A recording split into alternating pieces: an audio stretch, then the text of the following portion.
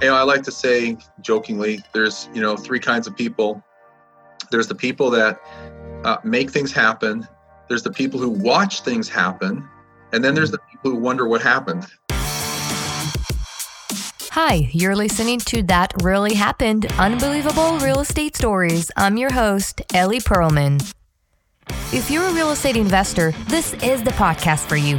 Our guest speakers will bring you amazing, intriguing, and unbelievable stories about real estate investing. The stories will be an honest and transparent account about what it actually means to invest in real estate.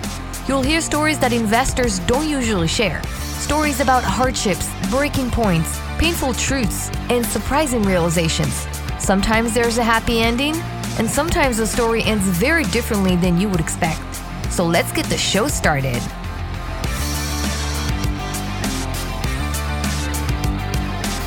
Hello and welcome to another episode of That Really Happened. Today I'm hosting Marco Santarelli. Marco is an investor, author, and the founder of Norada Real Estate Investments, a nationwide provider of turnkey cash flow investment property.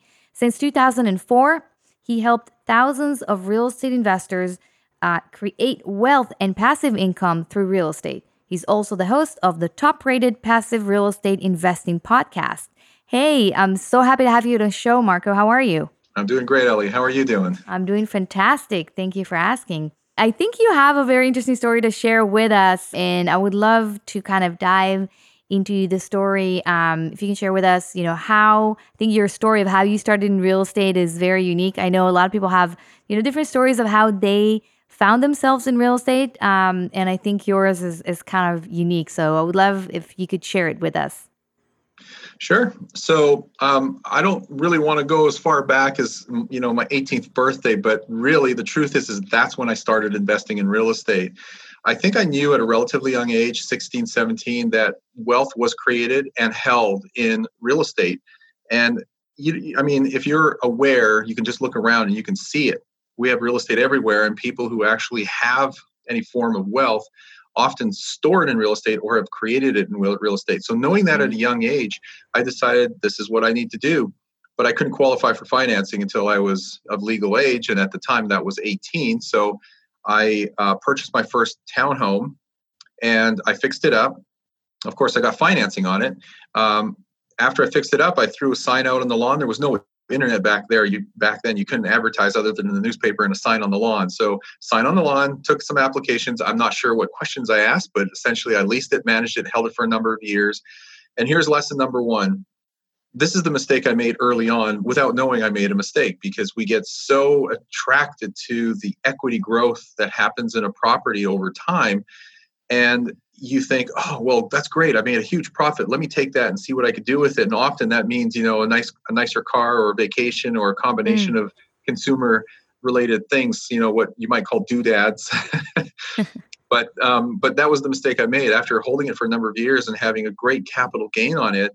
Instead of leveraging that equity and buying more property, I took it and I did some silly things with it. But I did go back into real estate and reinvest. But that was my first lesson, not knowing it was a lesson back then. Knowing that today is that you don't sell property. Yes, you can exchange it tax-free and build up your portfolio, but just don't sell it for the sake of taking that capital gain and going off and traveling the world.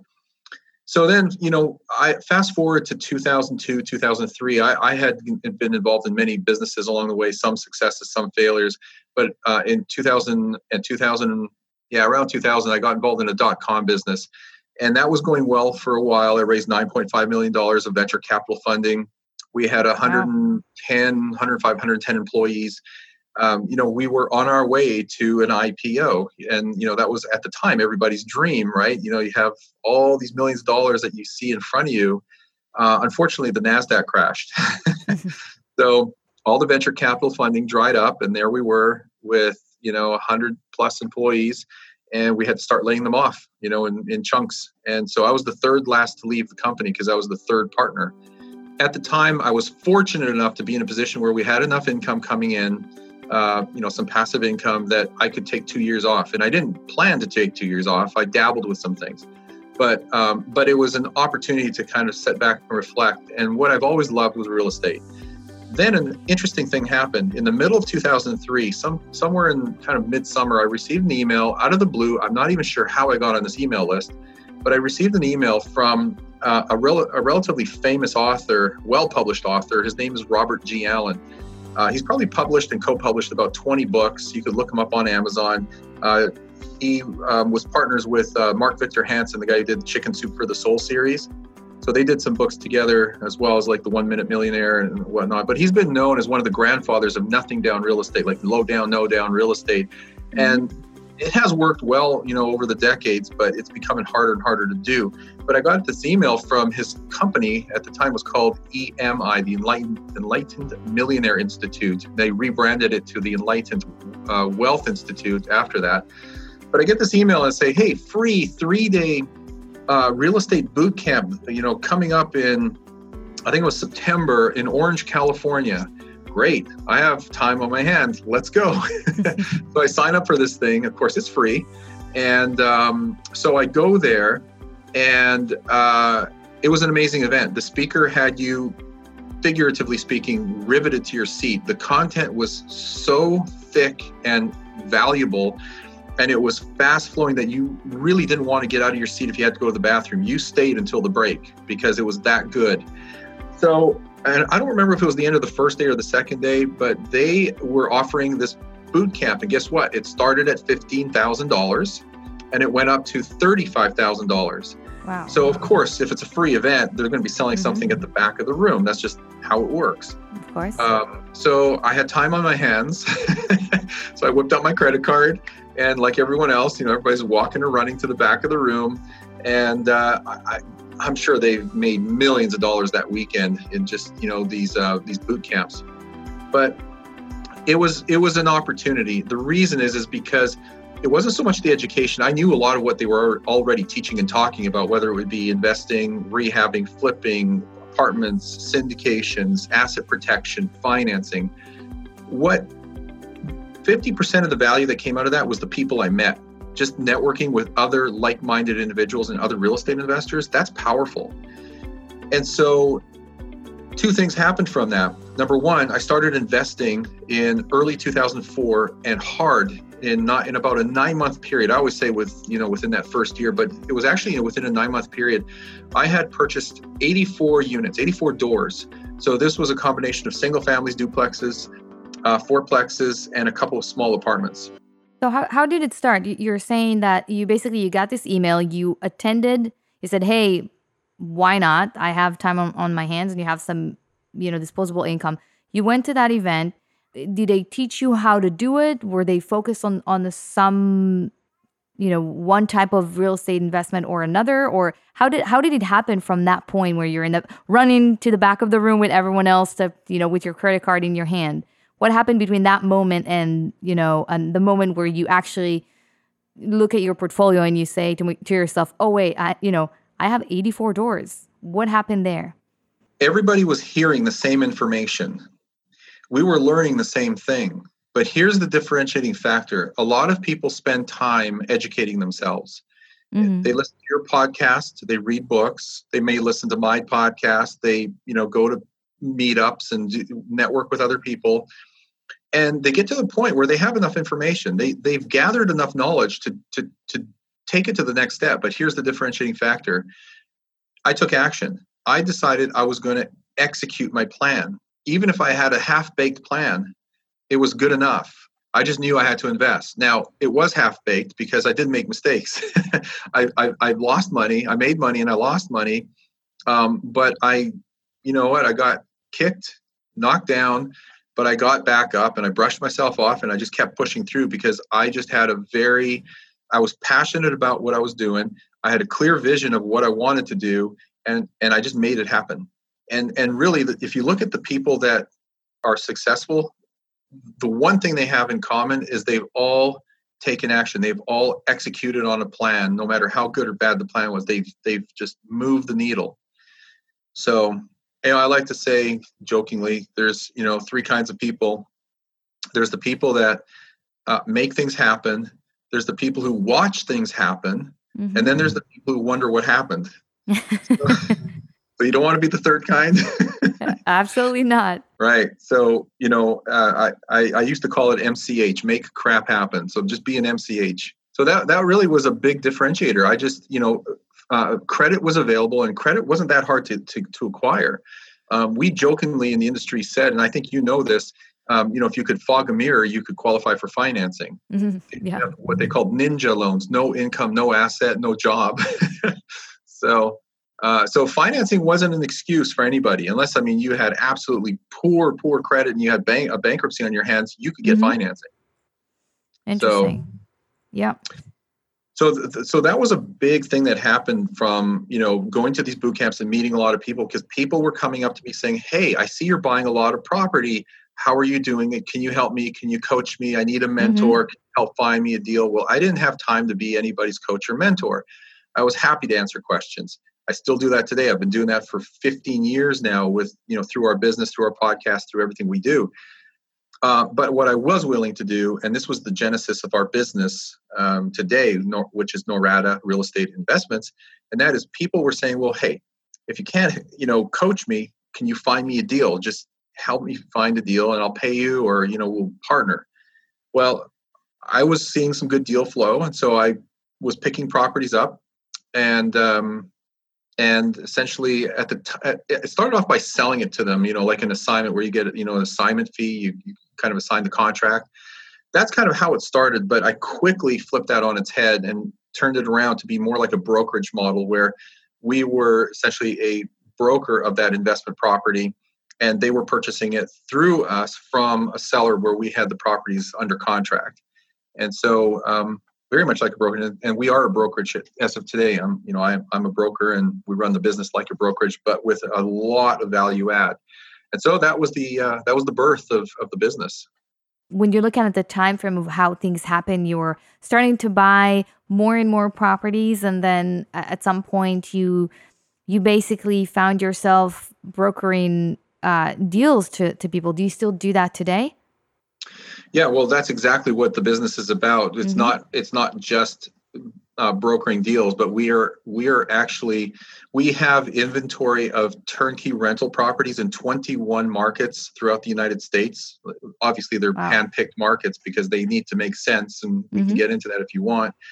But yes, 21 markets. We have turnkey, cash flow from day one, rental properties ready to go. So that is our business model, but we layer that with tons of free counseling and education, transaction coordination, property management, inspectors, lenders, like everything you possibly need is all under one roof. And that's what our business is we call it turnkey real estate investing. It's really a complete solution.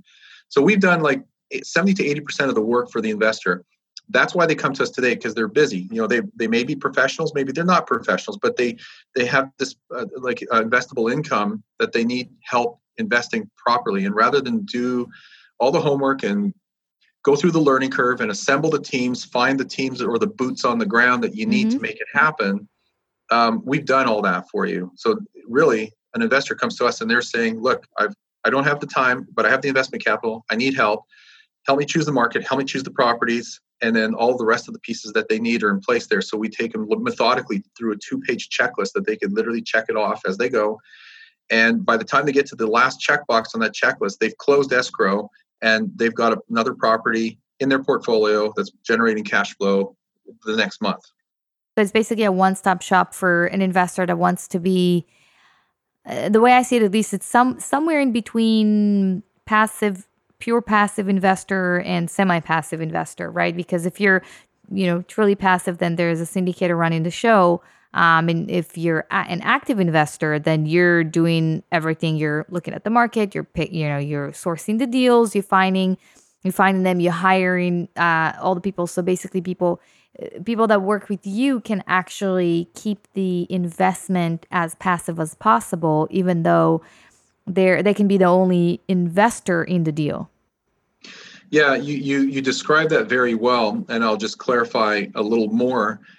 So someone who is investing in single-family homes, duplexes, fourplexes that we offer, they are about as passive as they can get. Now, that doesn't mean disengaged. You're always engaged with your investments. You have to think of yourself as the CEO of your real estate investment company, and your property managers are the frontline management team that you oversee. And then, of course, you've got various other entities like your CPA and your attorney, but they're on the side until you need them. So investing in these turnkey rentals is about the most passive way to go. What's a little more passive than that is investing in a syndication, something like what you would put together. That is really one step removed, because you've kind of eliminated the part that you're overseeing your management team, because that's your job. You do syndications. We do the occasional syndication. We're probably going to do more next year, but it's really not our model. But we're finding inventory getting tighter and tighter, and so we're having to kind of move into that direction where we're doing syndications. But syndication is more passive, so what you're doing is offering a more passive solution. The only thing that's more passive than that, which I don't particularly like, and nor would I recommend, and that is investing in a REIT, which is it's essentially investing in Wall Street, because it's a public traded company. It's a real estate investment trust, and that's the same as purchasing stock. You're buying paper assets, so you're not truly. I mean, you have equity, you have an equity stake, but you're one step removed. So you're better off, in my opinion, investing in a syndication. But if you want to actually own the real estate, of course, you own it in entities, then build your own portfolio. Yeah, I totally agree. And I think there's also, when you're a little bit more involved, you're passive, but a little bit more involved, so you understand the market a little bit more. You understand the property a little bit more, because you go through the offer memorandum, you go through the terms, and you understand there's a lot of power to it than to be completely passive and not really, put 100% trust in a company or in a person and not do any due diligence and just say, hey, I like this REIT, I'm going to invest with them. Just like, investing in the stock market, like you've described, there's not a lot of much, I think a lot of the power and the sophistication that come with an investment, they're just not there. So I love information. I'm a huge geek. I have I have I think too many degrees, because I like to gather information, and it gives me kind of confidence of what I do. I personally cannot imagine investing, and I also invest passively, but I can't imagine investing in anything without doing proper due diligence. And I think that's the beauty in what your company does. It provides, you don't just say, hey, here's a market X and here's property Y, and then just go invest in them. There's some education that comes with it, so they understand why. Okay, you recommended to go with a certain market, why this market is a good market, and why this investment actually makes sense. And you have to understand why you want to invest in a certain venture or deal. Yeah, you're right. Like it starts with education. You're right. Mm-hmm. You always want to be educating yourself, but that doesn't mean you need to know everything all the time in order to do something. Sure. This is why you surround yourself with a team that's smarter than you, because then you can ask smart questions, but you get the right advice and counsel. And that's why we call our team investment counselors, is because they're helping to counsel you. We take the time to vet the providers, the lenders, the property managers, the attorneys, the CPAs that we work with, the inspectors, the title companies. I mean, we work with these people, and we do a lot of transactions. So it starts off with vetting them and then testing them, and then you build a history and a relationship. So these are the people that we have available that we just hand over essentially to an investor so they can work with them, because we've already done business with them. We can trust them. We know how they work. I'd say once every 2 years, we have to fire a service provider. We have to get rid of them because things go sideways for whatever reason. But we're on top of that. Then when you talk about the markets, we're still talking about doing your due diligence. When you do your due diligence on a market, you want to look at certain things, but the two biggest factors are jobs and job growth, and then population growth. So ideally, you want to see an upward trend in population and an upward trend in job growth. Tied with that, you want to see a diverse economy. You don't want it to be a one-trick pony, like an oil and gas-based business like North Dakota was when oil was booming, and then when oil prices came down, that market came crashing down as well. So you want diversity in the economy. And that could mean, healthcare, tourism, transportation, manufacturing, finance. You want that breadth. And so that is kind of the top level. And then from there, you work down. My 6th rule of my 10 rules of successful real estate investing is take a top-down approach. So rule number 6 is take a top-down approach. And that means you start with the market, then you focus on submarkets and neighborhoods, and then the property. A lot of investors make the mistake.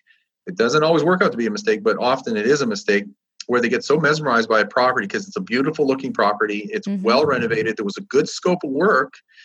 The numbers look really sexy on paper, and maybe it's actually leased at whatever that rental rate is. And so the numbers in reality are good too. But guess what? It's on a bad street. There's a lot of dilapidated or burned down houses. It's a war zone, and it's in a depressed market. And the case in point is where I started investing, and that was Detroit, Michigan. So one of the mistakes I made is I was buying some properties, not thinking too much about the neighborhood or the market as a whole, because it was sold on a promise, not fact. But I had houses on streets that were ugly. Let's just say that. There was a lot of literally burned down houses on that street. The numbers at the property were awesome. But the neighborhood was sketchy. The demographics were sketchy. It was a low-income area. So that meant that there were more turnovers than you'd like. And they were more expensive turnovers. And when you have turnover, that's the most expensive part of owning real estate, is you could wipe out an entire year's positive cash flow just from one turn. Yeah, absolutely. And I think you're absolutely right when it comes to being kind of confused with how the property looks like. I remember when I started, I was walking properties, and I used to think, oh, this is a really ugly, property, or this is a beautiful property. And you have to remember that you're not going to live there. It doesn't need, if it's an ugly property, it might not be the best opportunity for you, because you want it to attract tenants, but you're not going to live there. So kind of switch your glasses to an investor glasses or investor hat when you walk there, and basically think, would the people that I want to attract, the type of tenants that I want to attract, would they come and live here? And especially if you're investing out of state, and a lot of people from California, like us, they invest outside of California. You really got to know not only the market, but you really got to know the area. And I think this is where working with the right property management company, especially if you're a passive investor and you don't know the different submarkets, if you're working with someone, either a syndicator or a property manager company, a property management company that someone who knows the markets well, they can tell you, listen, this is a nice property, yes, but it's in a low income area. You have a high crime rate, or on the contrary, the property doesn't look maybe amazing, but it has a lot. I mean, the maintenance is pretty low. It's very well maintained. It's near university. There's a lot of there's a high demand. So I think you're absolutely right. Not letting what you see on paper and in on the site kind of drive your decision, because this is not how you make decisions in real estate. You can, but you're not going to make money that way. Yeah. No, you're absolutely right. I mean, that was a great recap. The thing is as an investor, you need to define what your criteria is. You need to know who you are and what you're comfortable investing in. You and I live in, near the coast of California. The houses here, for the most part, are not only expensive, but a lot of them are pretty nice. When you go to some of these markets, you can buy like the median price of what we sell is $120,000. That's a 3-bedroom, 2-bath home. In California, that's going to be like anywhere from $600,000 to $2 million. Mm-hmm. Right. It's really location specific, but it's a good sized 3-bedroom, 2-bath home that you're getting for $110,000, $120,000, $130,000. It's neighborhood normal. It's normal for that area. But generally speaking, that's going to be in a B plus, maybe an A- type neighborhood. So you have a good working class community. It's mostly blue collar, middle income, maybe upper middle income. That's the sweet spot. That's most of what we sell. That's what I like to invest in, because it gives you the best balance between cash flow, rate of return, and appreciation potential. When you go into a C-class neighborhood, we sell the occasional CC plus type properties. We have them on our website. Some investors want them. Now, those are the ones that look really good on paper. They have high cash on cash returns. Right. but don't expect a lot of appreciation from those properties. You'll get some, but you're dealing with a different demographic. The point I'm trying to make is know who you are as an investor and define your criteria, because your criteria will help drive your decisions. That may be that you only stick to properties that are in A- neighborhoods, that are in good school districts, and they'll probably be 3-bedroom, 2-bath homes. But that's your choice, right? And so those will be good properties. They'll have a decent rate of return. They'll have stronger appreciation potential. And that's maybe how you start building your portfolio. And then you start sprinkling in other types of property classes like Bs or B pluses. So we classify properties, on that spectrum. But once you have a conversation with our team, we pull that out of your head. If you don't already know it, we'll ask you questions that will help you define what you're looking for. Then when you know what you're looking for, you'll know it when you see it. Otherwise, it's like, going into a candy store, you've got sour candy and you've got licorice, and you've got this and that. What do you want?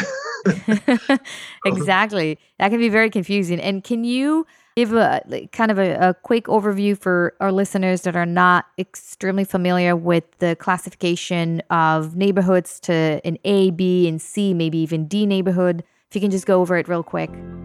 Yeah, so there's no formal definition in the industry of what that means. You talk to different people and they'll have a general idea of what it means, but we'll clearly know the difference between an A and a C if we're having just a loose conversation. So people define it differently. We kind of define A-class neighborhoods as being kind of your higher end, good retail, high percentage of owner-occupied home neighborhoods. Those are the areas that are typically always good looking, appreciate well, hold their value. And I'm not talking about the high end, like the far end of that spectrum where you have the most expensive properties, because those will also depreciate the fastest as well when there's a real estate down cycle or a recession. Bs are your middle income, bread and butter housing that make up the bulk of the population. And that could be a cross between professionals, white collar, and blue collar workers, but it's not your low income, people that work at Walmart or McDonald's type of demographic. When you get into the C's, that's when you start to see more transient type employment. They're going to be certainly lower income, and this is not to say that a certain demographic is better than the other. We're not trying to single out any type of person here. We're just kind of classifying these different types of neighborhoods. And then if you want, you can go into what you might call D neighborhoods, and those are definitely places you don't want to be. They'd be scary to walk around at night. They're probably crime ridden. They certainly don't have good school districts. They're almost all rentals. There's very few homeowners in those areas. So just a little common sense is involved in that that classification. Mm-hmm. Yeah, absolutely. I think very similar to how I see it and how most people see the classification, the different type of neighborhoods. Great. So anything else that you wanted to share with us today? Tips. Educate yourself. Always start with, always can work on yourself. Wealth starts between your ears. You have to, work on yourself and your mind. Invest in yourself first is basically what I'm saying. And then, what I started saying at the very beginning is take action. You can prepare for your whole life and not do anything. So at some point in time, you have to, be ready, fire, and then aim. So, it's if you're always trying to aim, you'll never do anything. So, but that also leads to my next point. That is just work with the right people, have a good team around you, because real estate investing is a team sport. It's not, you're not an island. So work with the right team and certainly take action, but certainly do something, because there are always deals around. And that usually doesn't mean it's in your backyard. You and I are in expensive markets. California doesn't make sense, most of the time. Right. But there are great opportunities throughout the United States. It's made up of over 400 metropolitan areas. So all real estate is local. Just know where to invest. And if you need help, there's help out there. The internet is a very powerful tool, or you can work with a company like ourselves or talk to you. I'm sure you're identifying certain markets. So, yeah, I mean, I could go on and on, but. Yeah, no, I hear you. I think you're absolutely right. Educate yourself. And in addition, I totally agree. Reach out to people who can help you get into real estate. You can't do it on your own. Doesn't matter if you're a syndicator, a business owner, a passive investor, an active investor. You need to work with people. You need to work as part of a team. Great work. I appreciate you sharing your story with us, Mark. I just wanted to ask if you could look back and tell your 20-year-old self something, what would it be? You put everyone on the spot with that question, don't you? I would say focus on your financial IQ as early as you can, and focus on building your top line income. You can't save your way to wealth. So accumulate as much revenue or income as you can, and take as much of that as you can and invest it into cash flowing assets. That's what I would do. Educate yourself and make as much money as you can, as fast as you can, and turn that into passive investments like cash flowing real estate. Mm-hmm. All right. Absolutely. And then Mark, where can our listeners find you? So we have two websites. The one we've been talking about, where the properties are located at Norada Real Estate, NORADA, noradarealestate.com. And then the home of our podcast, which has a lot of free content as well, is simply Passive Real Estate Investing. So passiverealestateinvesting.com. All right. Perfect. Well, thank you again for sharing your story with us and with me and my listeners. You're in California, so maybe we'll grab coffee at some point. Yeah. But yeah, thank you again. And I think we heard a lot of good advice here today, many pieces of advice, and I appreciate your time. Thank you so much, Ellie. It was fun.